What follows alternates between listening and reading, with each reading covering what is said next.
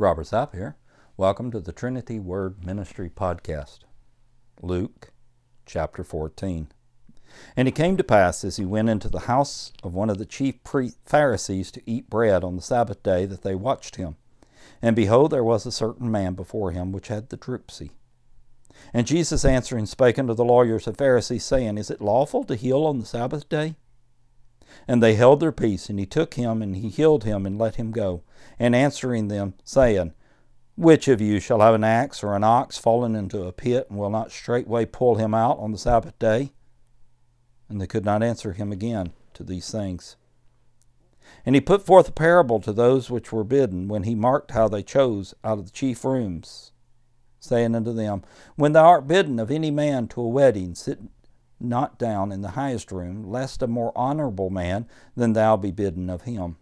And he that bade thee and come and say to thee, Give this man place, and thou begin with shame to take the lowest room. But when thou art bidden, go and sit down in the lowest room, that when he that bade thee cometh, he may say unto thee, Friend, go up higher. Then shalt thou have worship in the presence of them that sit at meat with thee. For whosoever exalteth himself shall be abased, and he that humble himself shall be exalted. Then said he also to him that bade him, When thou makest a dinner or a supper, call not thy friends, nor thy brethren, neither thy kinsmen, nor thy rich neighbors, lest they also bid thee again, and a recompense be made thee. But when thou makest a feast, call the poor, the maimed, the lame, the blind. And thou shalt be blessed, for they cannot recompense thee. For thou shalt be recompensed at the resurrection of the just. And when one of them that sat at meat with him heard these things, he said unto him, Blessed is he that shall eat bread in the kingdom of God. Then said he unto him, A certain man made a great supper, and bade many. And he sent his servant at supper time to say to them that were bidden, Come, for all things are now ready. And they all, with one consent, began to make excuse. The first said unto him, I have bought a piece of ground, and I must needs go and see it. I pray thee, have me excused. And another said, I have bought 5 yoke of oxen, and I go to prove them. I pray thee, have me excused. And another said, I have married a wife, and therefore I cannot come. So that servant came and showed his lord these things. Then the master of the house, being angry, said to his servant, Go out quickly into the streets and lanes of the city, and bring in hither the poor, and the maimed, and the halt, and the blind.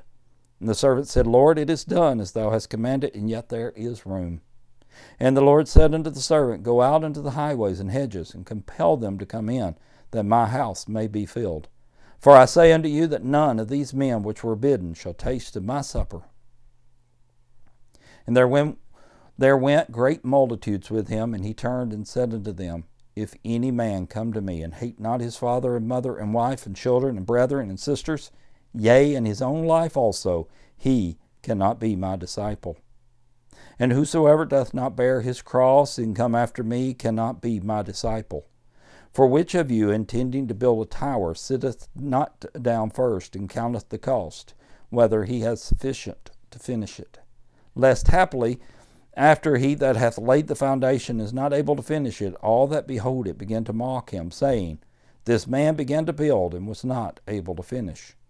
Or what king, going to make war against another king, sitteth not down first, and consulteth whether he be able with 10,000 to meet him that cometh against him with 20,000?